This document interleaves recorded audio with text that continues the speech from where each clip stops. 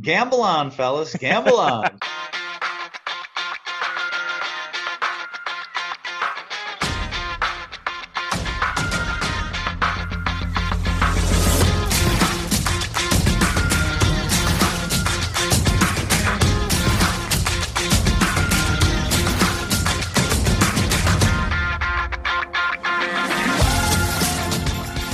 Welcome again to Gamble On, the weekly gambling podcast presented by USBets.com. I'm Eric Raskin, US Bets managing editor and media director, and I'm joined by our senior analyst, Pulitzer Prize finalist, John Brennan.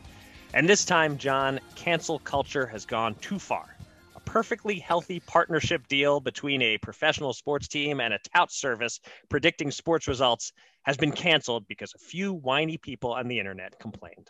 I hope my sarcasm is coming across there. Anyway, the deal between the Vegas Golden Knights and You-Pick Trade that we discussed on last week's podcast lasted a grand total of 3 days. John, do you think Gamble On could sell picks regarding how long ill-advised sports betting partnerships will last?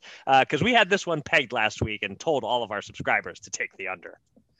Yeah, it's almost a shame that others have to be so dumb in order to make us look relatively smart, but yeah. Hey, we'll take it, right? So, I had mentioned interviewing NHL Commissioner Gary Bettman just a few weeks after the Supreme Court opened that Pandora's box of sports betting in May 2018. And I realized that this is how lawyers often roll. You swear on your life that you believe one thing, then as soon as you lose your case, it's like it's a blank slate. So that's why I said on last week's podcast, and I do quote, "For those who are outraged by this, I'd say go for it. You've got a shot here." And I was saying that because for Commissioner Bettman, this is not a hill he's willing to die on. And I'd warn the Golden Knights of that. So, yeah. So do I think Bettman was outraged by this deal initially? I doubt it. Let one franchise float a trial balloon and see if any snipers take it down. And as you note, they did. Oh, they did. So, look, teams in several leagues have struck deals that they might have thought would give the public pause, given that 6 years of battling New Jersey over sports betting in the courts. And then suddenly they're so eager to cut these deals. But for the most part, there's hardly been a peep. So this was the tripwire that put things over the top. It's like the teams are wondering, and the leagues even, they're kind of wondering, how far does this rubber band stretch anyway, to mix elastic metaphors? Now we know, don't we? Yeah, we sure do. And those snipers that you referred to, man, it is so hard to get the people on social media to agree on anything. But this one was damn close to 100%. If there were people out there supporting this partnership, I wasn't seeing them. So, yeah, it's no surprise that the Golden Knights caved and caved quickly. This was the Dennis Rodman, Carmen Electra of sports betting marriages. I had the under on that one also, by the way.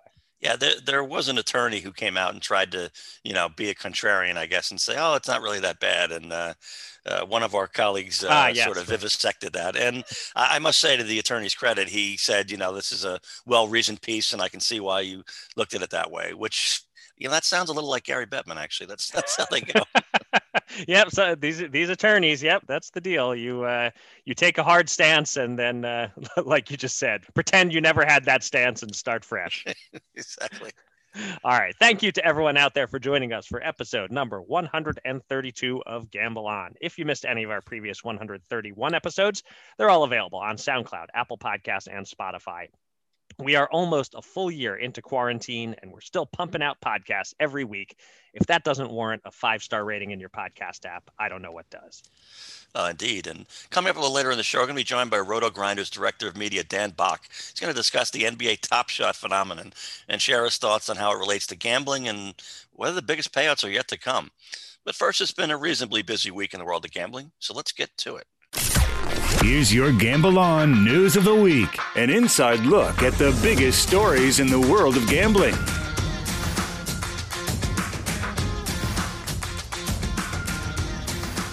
There are a few states making possible progress toward legalizing sports betting these days, but none is more fascinating at the moment than Connecticut, where we're seeing forward momentum and a butting of heads at the same time. There are two tribes with casinos in Connecticut, the Mohegan tribe affiliated with Mohegan Sun Casino and the Mashantucket Pequot tribe connected with Foxwoods. As Governor Ned Lamont announced on Tuesday, the Mohegan tribe has reached a deal with the state on implementation of legal sports betting and online gaming. At the time of that Tuesday announcement, the Pequots were reportedly close to a deal with Connecticut, And on Wednesday, they expressed displeasure that Lamont announced an agreement with the rival tribe instead of waiting for both deals to be complete. In that statement, Mashantucket Pequot Tribal Chairman Rodney Butler used the words offensive and disrespectful. The Pequot tribe reportedly wants a lower tax rate than what the Mohegans agreed to. That's the main hangup preventing their deal from getting finalized. Meanwhile, the tribes have already conceded that it won't be a duopoly, as the Connecticut Lottery will have its own digital sports book and up to 15 retail locations, at least in the plan that the state is currently putting forward. All in all, it's clear that some progress has been made in Connecticut, but it's all rather contentious, and one wonders if they can get along well enough, long enough to cross the finish line. What do you think, John? Are these encouraging developments on the whole, or is it same old in Connecticut, and the squabbling will translate to nothing getting done this year? Yeah, I can't decide if after all these years I should be proud or ashamed that I totally bought into this one with the governor's announcement. I was like, wow, I've been shorting this one for a couple of years, like many others, including New York. And then suddenly I'm like, well, that's it. It's done. And I should know better as a grizzled journalist, but maybe this shows I haven't yet gone full curmudgeon. So that's why I'm a little torn. Now, Connecticut is unique in having exactly two tribes and exactly two very influential lobbying groups working for very influential tribes. So Foxwoods and Mohegan Sun, they're each among the biggest casinos in the country. Now, reading between the lines, I think the Governor Lamont's perceived impudence is going to cost him a modest extra price at the bargaining table, and I also think it's a price he's going to be willing to pay. Bringing together all the moving parts in the state would rank as an impressive achievement that I would expect all Connecticutians, whatever the maybe? Connecticut people, all Connecticut residents to notice, yeah. And this will prevent all the millionaires who live in Greenwich from having to schlep 45 minutes across mobile sports betting free New York State and into a truck stop on Route 287 in Mahwah, just over the New Jersey border. Though I hope some of them are savvy enough to be going a couple extra minutes to the Mason Jar restaurant to get some of the finest rack of ribs in the Northeast. And anything that makes millionaires' lives easier is good by me. To double back to one of the things you said at the beginning there, never go full curmudgeon, John. That's my advice. So I saw some speculation about Foxwoods and DraftKings getting cut out, but that doesn't really seem possible to me. I think that's a misinterpretation based on the way the news rolled out. I can't imagine Foxwoods not being a part of this. And in fact, Connecticut lawmakers sent Lamont's office a letter saying nothing gets done unless both tribes are included.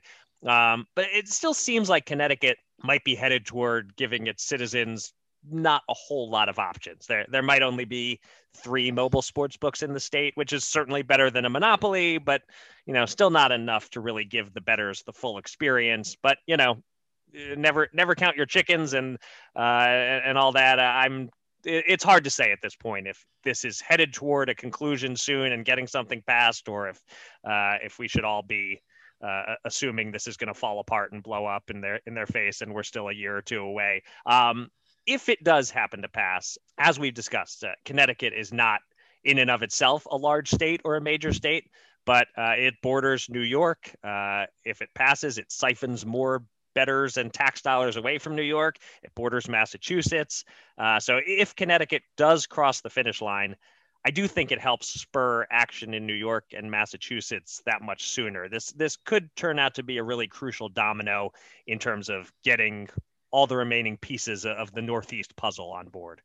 Yeah, it's definitely the connector piece, I think. But, I thought the possibility was that all Connecticut could ever hope for was in-person betting at Foxwoods and Mohegan Sun, and that's it. So anything they get that's more than that, this will be more, is something. This was never going to be Wild Wild West. It's not going to be New Jersey. It's not going to be Michigan. It's not going to be Colorado. So there was never hope for that. So I think this deal is pretty good, and I think if it goes through, it's about the best anybody could hope for. You referring to it as the connector state just made me realize, is that where the name Connecticut comes from? Was it considered some sort of connection between different states, or is that just random coincidence that Connect is in the name? I think it's the nutmeg state, but I think the connector state might be better. Yeah, there we go. Let's rebrand the nickname of Connecticut. I like it. Right. All right. Our next story is a big one for the Las Vegas casino industry. Less than 2 months after the death of Sheldon Adelson, his former company, Sands Corp, has sold its Vegas properties and operations to Apollo Global Management Group for the tidy sum of $6.25 billion. Those properties include the Venetian, the Palazzo, and the Sands Expo and Convention Center.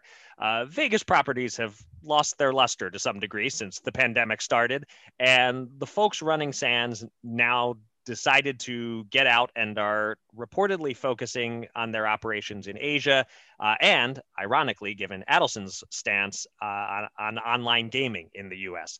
There are rumors that Sands might look to buy 888 Holdings, which is involved in online poker, casino, and sports betting, and has a partnership with Caesars. As our colleague Brian Pempis said to me in a Slack message, what could be more ironic than Adelson's former company going on to own WSOP.com? In any case, the Sands company is out of Vegas. It's unclear whether Venetian and Palazzo will be rebranded. I'm guessing probably not, but we haven't heard anything yet on that front. John, is this like the end of The Godfather, where Michael waits for I'm trying to avoid spoilers for an almost 50-year-old movie here, but where he waits for certain people to die before making certain big moves? And what are your thoughts on Adelson's former company focusing on the online side of things? Well, I've never seen The Godfather, so nice work by you there, Eric. Really? Oh my goodness. Yes, wow. That's true. All right. Well, now you know somebody dies late in the movie. Well, that's not a stunner. I've seen the trailers. Adelson's vendetta against online gambling was always the epitome of an anachronism, and something his executives and to some extent the whole gambling industry just had to tolerate. So, the get out of Dodge or Vegas in this case idea, that's really interesting to me. Adelson's instinct to like parlay, you might say, a massive convention center into symbiotic relationship with its casinos was utterly brilliant decades ago, and it earned him the money that he made from that vision for sure. To the extent that there was going to be any homage to Adelson with this company, that and not opposing online gambling would have been it. But in the end, for the new regime, I guess they would say, this is the business we've chosen or not chosen. There you go. All right. So, you know a little bit about mafia movies, even if you haven't seen them all. I was pretty sure that was it. Yeah. I mean, it's a fascinating question that I don't know if we'll ever know the answer to in terms of whether this sale would have happened right now if Adelson was still alive. But my guess is the timing was not coincidental, but who knows? Just in terms of my thoughts on this on a personal level, with Adelson as the number one most powerful opponent of much of my industry, not to mention a huge supporter of some political folks I wasn't a fan of.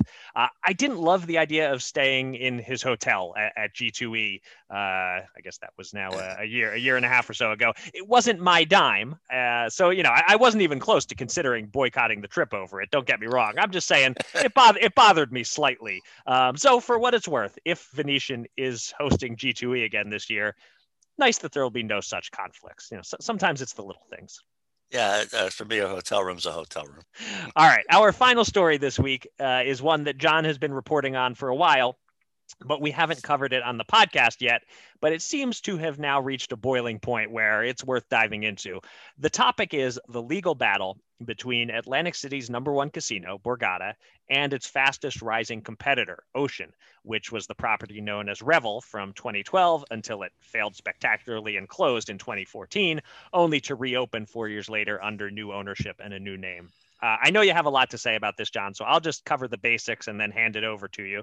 Borgata is suing Ocean for poaching top executives. And as we recently learned, poaching butlers and non-executive level employees as well, allegedly, and using them to bring over whales, some of Borgata's highest rolling, biggest spending clients. There's a subplot about an iPhone with proprietary data that a former Borgata turned Ocean employee won't hand over. There's a lot of intrigue here, and it's just fascinating to see the hotshot contender bending, if not all out breaking the rules to try to topple the champ. So, John, what do you have to add? What do you find the most fascinating aspects of this? And do you think Borgata wins the case and Ocean is found guilty of illegally poaching employees? Well, I mentioned before, I spent the July 4th weekend of 2003 as one of the media people waiting for Borgata's grand opening. They couldn't even announce a specific time or even a specific day for that opening because that would have been a 20-mile backup to get into Atlantic City's first Las Vegas level casino. So they just had cars driving in and around in circles, and around 1 a.m., I think it was Saturday morning, suddenly the next cars that came along were able to, drive into the parking garage. Looked like the closing scene from Field of Dreams, if you want to think of it that way. There you go. And Borgata has ruled the city industry roost ever since. And I attended Revel's birth in 2012 as well. And as you know, its funeral 2 years later. The place was gutted and reopened in mid-2018. It was actually called Ocean Resort Casino, as a way of stressing this wasn't just a casino. Now, I remember another Atlantic City casino that tried the very same approach. It was called the Revel, and it didn't work out so good. So within a year, Ocean had flipped its middle and last names and found its footing. But in a million years, I couldn't have imagined the ghost of Revel Pass to be the one that kicked so much sand into big bad Borgata. I mean, this is amazing. Lawsuit last summer focused mainly on what Borgata, as you say, called the poaching of some top executives, two in particular, who did pamper these high-spending whales. And it's noted in the lawsuit that they literally spend millions a year gambling and generally losing at the casino. So it's not just six figures, we're talking seven figures. That's kind of interesting. And the cell phone melodrama and talk of trade secrets is kind of cool. But the recent amended complaint says even after the suit was filed, Ocean continued to kick more sand. I mean, in addition to those five executives lured from the marina to Ocean's end of the boardwalk, the quote, and you alluded to it, is in this lawsuit. A little while later, Ocean hired 5 butlers and 5 other marketing and customer service professionals away from Borgata. And Ocean intends on hiring still more Borgata employees who can provide it with access to Borgata's proprietary information. Ocean has also approached Borgata's vendors with offers for exclusive relationships in an attempt to cut Borgata out of the Atlantic City market. Wow. I mean, now this is miles to go before it ever reaches the melodramatic level of the fabled Borgata versus legendary poker player Phil Ivey $10 million lawsuit that, sadly, for my writing purposes, settled confidentially more than a year or so ago. But we're off to a good start in this one. And the one commonality to your last question is I can't figure out if Borgata got screwed by Ivey's scheme to gain advantage in high-stakes mini baccarat hands, or if they got screwed by Ocean and seemingly gutting Borgata's most important executives. Borgata attorneys have called both gambits brazen in filings, and they sure got that right. But was it legal? I think we've got miles to go before we find out if Ocean was legally brazen, if we ever do. Right. Yeah. You hit on a lot of the sort of humorous elements of this. And one that you didn't mention that I found funny was just Ocean giving some of these new employees titles that don't really reflect their roles, just to avoid the appearance of them being hired away to do the same jobs they were doing at Borgata. That was an interesting little detail. But yeah, I mean, I think it all speaks to, however it turns out, whoever ends up winning or whether it gets settled or whatever, I think it all speaks to the critical value of whales to a high-end casino. 1,000 everyday customers aren't worth as much to a casino like Borgata or Ocean as 1 or 2 billionaire types.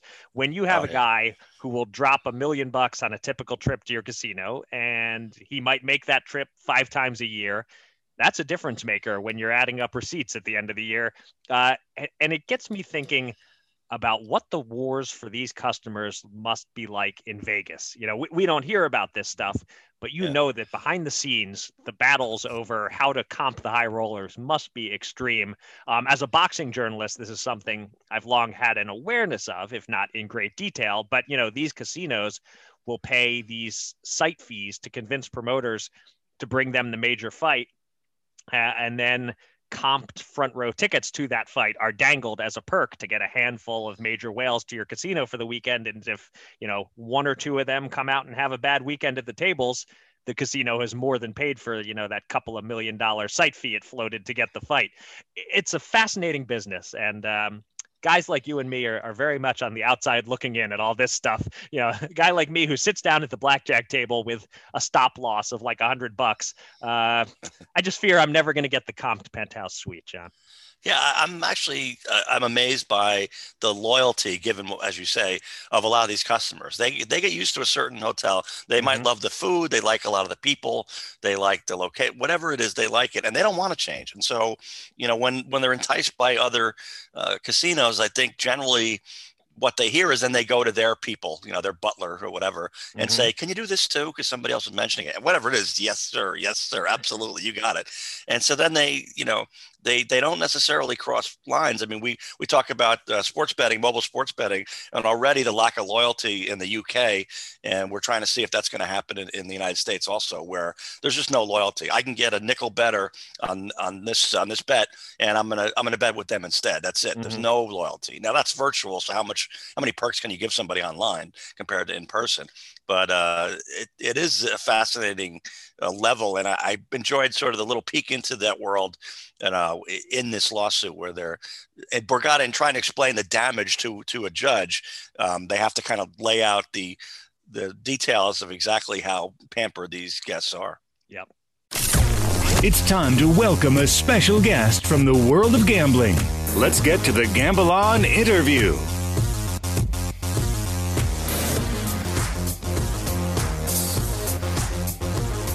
Sports gambling Twitter can mostly be divided into two subcategories of people: those who live for NBA Top Shot and those who are wondering what the heck the big fuss is with NBA Top Shot. John and I are both much closer to the latter category, and our guest right now is here to help us understand said fuss. He is a frequent guest on the podcast. He is the media director for Rotogrinders. He is our friend Dan Back. Dan, welcome back to Gamble On. Hey guys, excited to be here. And it's funny because I knew I was going to come back one day, but I would have never guessed. Actually, I know I wouldn't have guessed 12 months ago or 6 months ago that this would be the topic that we're on, but here we are. Yeah, and if I remember correctly, your last appearance was when we were doing the Bachelor DraftKings controversy. So it's always something that brings you onto our show. But so, yeah, let's talk Top Shot. At this point, I have a fair idea of what Top Shot is. Not a comprehensive understanding, but a fair idea.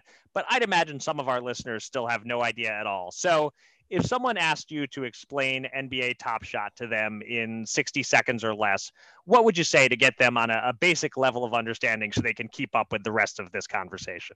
Yeah, I'll try and keep it short. It's not overly complex. It's basically a digital collectible in the same way that you have sports cards. For say basketball, for example, you have your LeBron James card that you can have in your hand. Well, what Top Shot is it takes what they call moments or highlights and puts them on a quote unquote digital token, which means that there is a specific digital token associated with each one of these highlights. And they are only minting a certain number of these highlights. So there might be only 4,000 LaMelo Ball highlights that are minted. And the fun thing that you do is you collect them. And where I think it gets really innovative is they have their own basically trading platform, their own marketplace where you can buy, you can sell. And it's kind of like sports cards if eBay was the ones that were printing the sports cards. I mean, they basically, all the issues that you have with sports card trading, you don't have in this digital version. And it's really taken off. And the fact that they've got a license from the NBA has really legitimized their product. The fact that you don't need cryptocurrency to buy into Top Shot is a huge thing for them. So I think those are, a lot of the reasons why people are getting excited about it. And of course, the short-term money that a lot of people made on it has certainly made quite a few headlines. Okay. And so those people who are making that short-term money, are you one of them? What's your involvement in Top Shot? Are you actively investing in it, or are you just observing this phenomenon from the outside? Well, for me, I kind of came into it as a quote unquote flipper. Like I looked at it and saw, okay, you can get these packs that cost $9. You're getting $50 worth of moments that you can sell. Why wouldn't I get in on something like this? Well, at some point in time, the light clicked in my head and said, you know what? This is more than just a quick flip situation here. This could really be the next generation of sports collectibles / sports stock market, because all of this is done super fast on the blockchain, so everything is recorded on the Flow blockchain. So therefore, exactly who owns what, how much they own, when they bought it, what they bought it for. And this whole concept, for me, the one thing they needed to have happen is demand. And the moment that they built up demand and liquidity on their platform, this thing went through the roof. So if I was to liquidate everything I have in Top Shop, I'd be doing really, really well. But I went from a flipper to, I think long term, the stuff that we're being involved in right now is going to be looked at as, the very beginning of kind of a new industry. And I think that's where the greatest value is going to happen. So I'm a hodler. Isn't that what the kids call it right now? So that's what I'm doing right now. Right. Okay. Yeah. I don't know what that is either, but Dan, I gotta ask you, is there like one person out there who's a Boston Celtics fan of many years, and all they care about is they want Celtic highlights, and they're gonna buy whatever ones they can afford, and they're gonna sit on them and save them, and a couple of months later they're gonna look at them again, or a friend comes over and they say, "Oh, you got to see my Top Shot Celtic highlights." Is there like one person doing that, or is this pure, flipping or whatever? I think I think a lot of people are in it for like the short-term gains, and there's still some of those available because, the packs that they offer for people to buy, like, for example, they did one last week. It was $99 to buy the pack, but like the average of what you could sell the moments for came down to like $400 or $500. So it was like a complete no-brainer situation where even if you don't want to hold on to these things, you can sometimes make a short-term gains.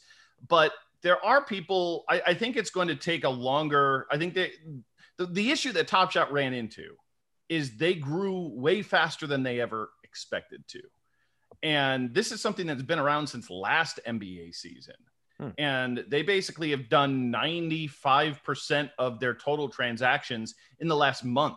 Think about that for a second. That is hockey stick growth if there's ever been. So I think maybe some of the plans that they had for the platform might have changed, or certainly, to be able to handle the influx of people has certainly changed, because, there was over 200,000 people waiting in line during that quote unquote pack drop that they call. So everybody waits in line, and then they put you into a queue and they say, okay, if you're in the top, 10,000, you're going to get a pack at $99. So there was 220,000 people who didn't get packs that day or whatever it was. So that just kind of shows you like how viral this thing has gotten. And I think it's somewhat nerve-wracking because people look at it as kind of like a bubble. But for me, it's getting them the exposure to this platform and learning it like the same way I did, and becoming a believer in really what it is long term. And I think that if people want to make short term gains, that's fine. But I think in the long run, especially if you're in the collectibles world, you'll see how this is a better way, in my opinion. All right. Well, you mentioned that you don't need cryptocurrency to buy it, but certainly there is some overlap in terms of the subject matter with crypto, with Bitcoin. I saw a comment on Twitter that compared to Bitcoin, investing in Top Shot has both more upside and less risk. Do you agree with that? And how would you assess the risk? What is the chance that this is some sort of a fad, and if you don't sell what you buy soon, there's a chance that in the not too distant future it might be totally worthless? Yeah, I think that the floor on it is pretty safe right now. I think the influx they've had lately obviously has driven the market higher than it probably should have been, and we've kind of seen some of this correction in the last week. But in the grand scheme of things, it's a supply and demand game. And to say that this would go down to zero would mean that all these, hundreds of thousands of people who are coming on the platform suddenly say, we don't see value in this. And if you told me that like even 2 months ago, I might believe you. But for this many people to have gotten on the platform, for this much day-to-day kind of, trading of these things in terms of buying and selling, I made the connection of it being kind of like a sports market or a sports stock market. And we're kind of seeing that already. If a guy does a big moment as a big dunk or a big game, people go on and buy a bunch of their moments. If somebody gets hurt, somebody's not playing well, people will sell their moments. So I think its utility can be both collectible and sports kind of stock market. But as it relates to Bitcoin, like I feel like they're two very, very different things in the grand scheme of things. I think the biggest connection I have between the two is you can use Bitcoin to buy it, but the beautiful thing is that is not required. And, I think that's a huge barrier of entry for a lot of these decentralized products and projects out there. NFTs people are talking about, but a lot of them you need to, have crypto to be a part of it. This you don't need to. You can use your credit card and you can load up your balance and you can start interacting, buying, selling, trading right off the bat. So I think that's one of the appeals and a real big reason why this has been successful so fast.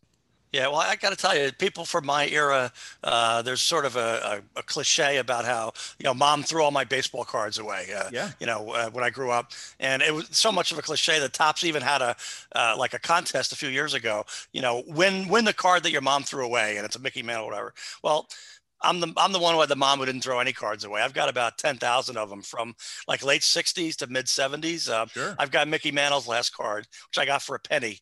And the Liggett's drugstore lady was so nice. It was 5 cards for a nickel. And if you had a whole quarter, she gave you a free pack. So you got 6 packs for a quarter. So I've got a Nolan Ryan rookie card. I've got a Rod Carew rookie card, Johnny Bench rookie card. I've got O.J. Simpson. I've got Joe Namath. I've got Will Chamberlain, Kareem Abdul-Jabbar, Pete Maravich, Bobby Orr, Bobby Hull. You name it. I've got them all. They're in like PS3 condition or lower, but I've got them, damn it. And, in the mid 80s, I actually wanted to sell them, as it turned out, at its peak, as I didn't have that much money. And I knew a friend who was in the business sort of. And I said, look, I'll give you 10, 15% commission. Let's just see what we can get for them. And he just couldn't be bothered doing it. Then, of course, the market collapsed. So I don't feel like selling these cards anyway, but is Top Shot basically, and I assume other sports are going to go into this too, is that going to ruin, 50-year-old baseball and football cards, or could it possibly help? Do you have any feel for that? Yeah, it absolutely won't hurt it, I don't think, especially the older vintage stuff. I mean, that stuff will always retain value, but it's funny, what you just spoke about is why I think Top Shot is great, is because unlike your cards that you own, where you need to get them graded or authenticated, then you need to post them on eBay. Who knows if you know how to do that, John? No offense. And then you need to ship them off. Then you need to make sure you get paid. There's a lot that goes into it. Where if I want to sell a LeBron James moment, I click a button, yes, and then it transfers that token from my account to somebody else's instantaneously. So that is exactly why I think like this is the next wave of collectible, but I don't think it's going to replace cardboard by any measure. And I think that, I think it's certainly, the collectible space in general is really booming right now. I mean, we've seen huge investment into golden auctions. You have, the Churning Group, who's, behind a lot of big, investments, have been way ahead on a lot of different things. And they just poured a ton of money into, the collectibles industry. So I think it's just a wave that's, it's going to, what's the saying? The wave rides or lifts all tides, or the rising tide lifts all boats, I think. Thank you. See, I didn't have that, but that's what it is. And I think that's happening with this. And I think, at some point in time, we're probably going to see more market correction in both of these two things. But as somebody who's like in their 40s, who I was in the era of, basically oversupply. They just made way too much of the cards in the 90s, and they've kind of been deemed worthless. It's pretty cool for me to actually be able to see exactly how many of something that I am buying here. So there's only, 250 of this Dirk Nowitzki moment that was created.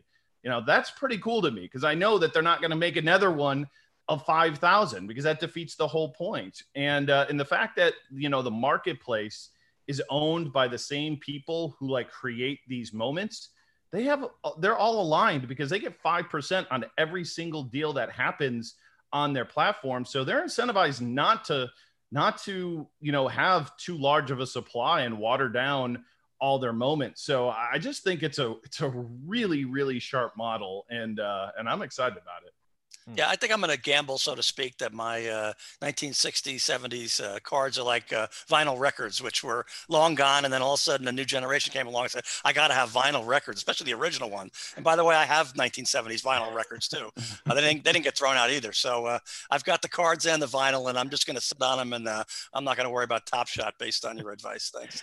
We're definitely not going to give out your home address on this podcast, John, because you just gave people all sorts of incentive. You got old vinyl, old baseball cards. But Dan, if you could sort of like bottom line the conversation for me here in terms of, we're at US Bets, we're covering the gambling industry. At Rotogrinders, you're covering sports and gambling and daily fantasy and all that. Where does Top Shot fit in exactly? Is it gambling? Have you been struggling with how much do we cover this and how do we cover this? It's definitely speculative. There's no question about it. And I kind of view it in line with the stock market in terms of, trying to see which players are going to be great, which ones are going to be most valuable, but also trying to look at the gamification of the platform. Like how many are they, I've really loaded up on the series 1 because the minting numbers of these moments are really low. Down the road, are we going to be looking at things, of 200,000 instead of 2,000? And, I think there's a lot of kind of speculation that goes around that. And, you mentioned other sports. Are they going to get into it? And I think that's a great question.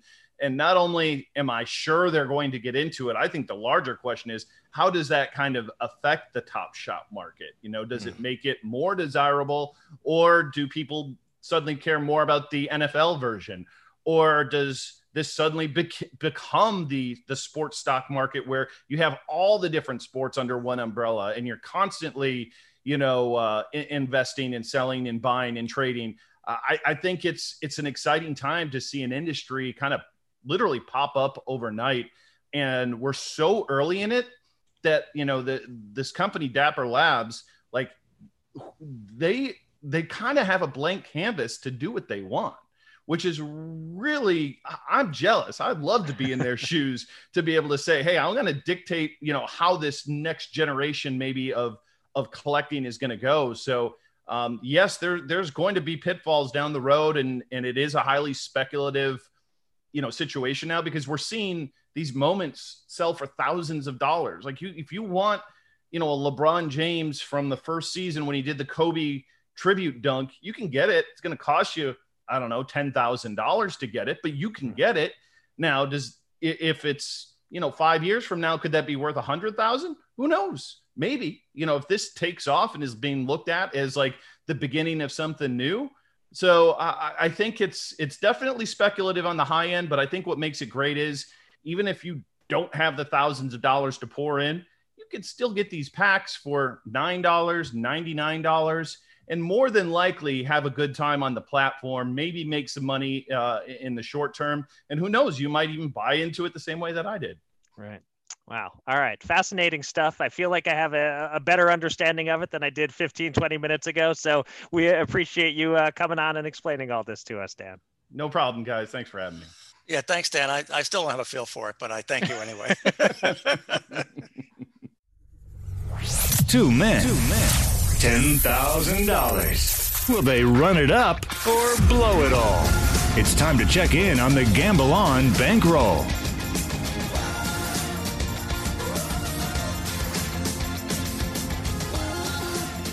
Anyone can have a winning week in sports betting.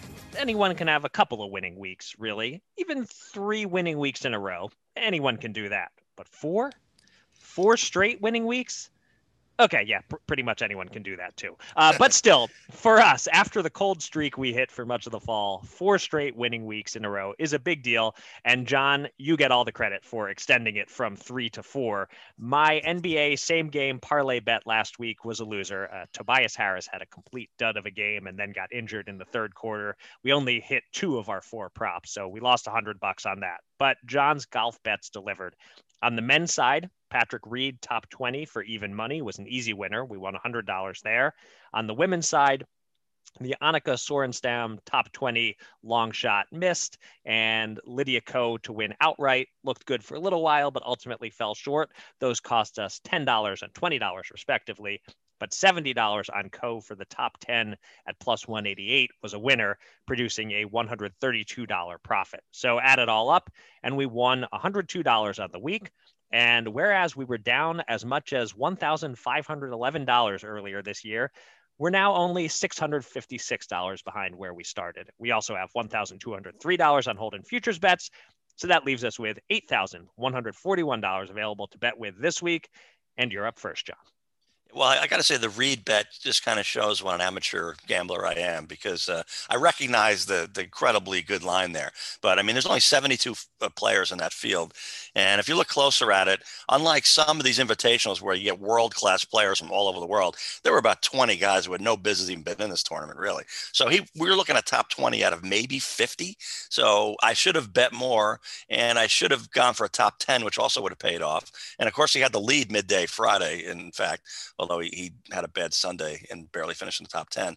But I just said, oh, that's my 100. That's what I usually do. And it's like, that was a place to pounce, and I just didn't. So it was a win. It was boring. The guy never was out of the top 10 the whole weekend. So it wasn't even, talk about no sweat. It was no interest. So that being said, I worry that there was a United Kingdom golfer who flashed a little too much form last week to get me a good price for the Arnold Palmer Invitational this weekend. And I don't mean Rory McIlroy and his tie for 6 that has him as a way too short price in a lackluster field. I mean England's Matthew Fitzpatrick, who off a tie for 11 does a steal for a top 20 at 100 to win 125, given his recent form and horse for course status. So that gives me a little leeway, by the way, to go 20 more at plus 2,200 for Fitz to win the damn thing. All right. So it's sort of interesting how you've sort of flip-flop back and forth on do you in addition to your top 20-ish bet, do you go for the win or the top 5? Yeah. And you've noted how that's often siphoned away a little of your winnings. But for $20, let's give it a shot. But those little bit of Patrick Reed regrets are showing up here maybe. Although it's not like he won the thing. So anyway, I am going to add one more to our roster of MLB futures bets. I'm going with a player prop. I don't want to call it a lock because we saw how that worked out with my Gronk under yards bet. But again, I am taking an under because there are always many paths to the under. And I found a line that I think is too high, even assuming perfect health. DraftKings set a line of 37.5 home runs for Bryce Harper. And as much as I don't want to spend the season rooting against Harper hitting homers, I got to do it. That line is just too high. In a 9-year career, Harper has gone over 37.5 homers once when he hit 42 in his 2015 MVP season. Since joining the Phillies, where he does admittedly play at a hitter's park, he hit 35 in 2019, playing almost every game. He played 157 games. And last year in the shortened season, he hit 13, on pace for 36 if he played 162 games. So assuming perfect health, let's say he plays 160 games, just sits out a couple of games just because. 37.5 is still about 2 homers above projection. That's assuming perfect health. One tweaked hamstring and the under becomes a huge favorite. It's priced at minus 118 on the under, but that's fine with me. And in terms of the amount to bet, I'll split the difference between the normal weekly $100-ish bet and my season-long standard $200-ish bet. Let's bet $177 to win $150. Harper under 37.5 homers this season. Yeah, I think you get one other possibility, which is that MLB has been very hazy about what kind of baseballs they're going to use this year. Mm-hmm. And it's possible they're not going to be as lively as they were in the past. So if that happens, that's another out for you. And the hamstring is, that's probably going to happen. So I like that pick. I just did a story for mibets.com, our Michigan-specific website. And on the season-ending back-to-backs for Michigan, which is seeking a number 1 seed, and Michigan State, which is scrambling to even make the March Madness tournament. So give me the Spartans, who in recent days have knocked off Big Ten royalty Illinois and Ohio State at plus 11.5 points in Thursday night's game at 110 to win 100. I mean, sure, it's a great rivalry, but Michigan needs only to split these pair of games or have Illinois lose its last game to win the regular season. And then what really matters is going to be winning the conference tournament anyway. So this is tune-up time for Michigan. I expect the Spartans to fight like, Spartans and cover for me. All right. And for my final bet this week, you scored with women's golf last week. I'm going women's boxing. It is a light boxing weekend. The biggest fight is Friday in Flint, Michigan, headlining an all-women's pay-per-view. Undefeated 2-time Olympic gold medalist Claressa Shields from Flint faces a solid, unbeaten opponent, Marie-Eve Decaire. I'll spare you the details. Just know that Shields is outstanding. She's a huge favorite here. She's about 12 to 1 to win, but she almost never scores knockouts. It's really hard to in these 2-minute rounds that the women fight. The price for Shields by decision is minus 225, which might sound somewhat steep, but I really think there's about an 85% chance that's the result here. So let's risk $112 to win $50. Just betting small, a little relatively safe padding to hopefully help us get to a 5th straight winning week. Rooting for a lady to not get knocked out. I feel a little more comfortable with that. Good. Okay. I'm glad I could appeal to you with that one. All right. My That'll chivalry there. Yes. There you go.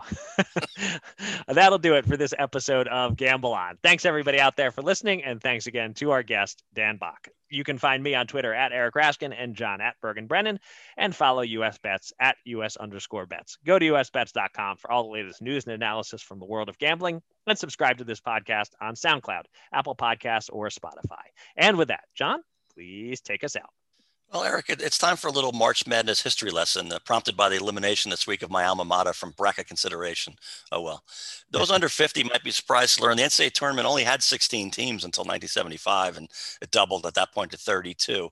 But the real magic didn't happen until 1985. That's when the field expanded to 64 teams and allowed every conference tournament winner around the country a spot in the big dance. Presumably, I would think this was seen as a way for the top-seeded teams to get glorified scrimmages against a 16-seeded collection of cannon fodder, just before moving on to that more familiar field of 32 teams from a decade earlier. And sure enough, top seeds St. John's, Oklahoma, and Georgetown, they won their contest by a combined 62 points. So that's held up. But wait. Michigan, that's where my alma mater comes into the story.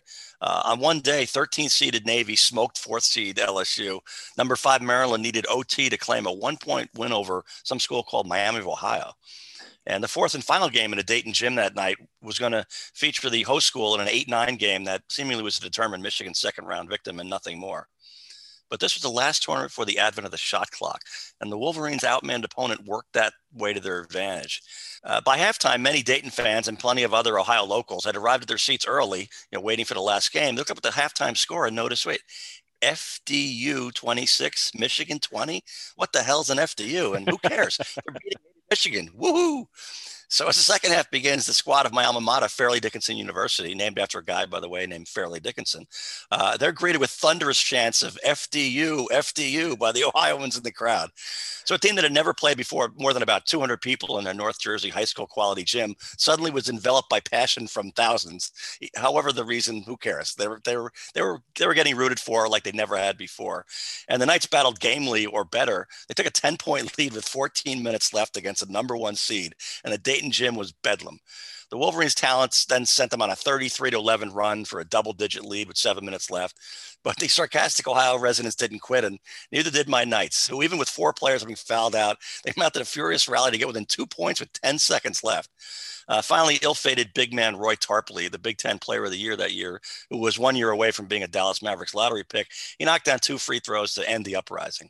But this was exactly the March Madness that CBS announcer Brett Musburger had begun touting in 1982. Dayton then lost a nail-biter to 8th-seeded Villanova that night. 2 days later, the Wildcats knocked off mighty Michigan en route to perhaps the most stunning run to an NCAA championship in tournament history, as hoops royalty Maryland, North Carolina, Memphis, and Georgetown, with Patrick Ewing, could not stop the Villanova Cinderella story. Now, would Michigan have tossed that glass slipper in the dumpster if FDU had not rattled them so much in that first round, thus depriving us of 2 shining moments? What if the game hadn't been played in Ohio, of all places? We'll never know for sure, but these were the founding moments of the launch of the rocket ship that is now March Madness. And finally, in 2021, we have numerous states that are allowing their citizens to bet on it legally for the first time, if they so choose. So with that, finally, until next time, gamble on, everybody, and embrace the madness, but responsibly.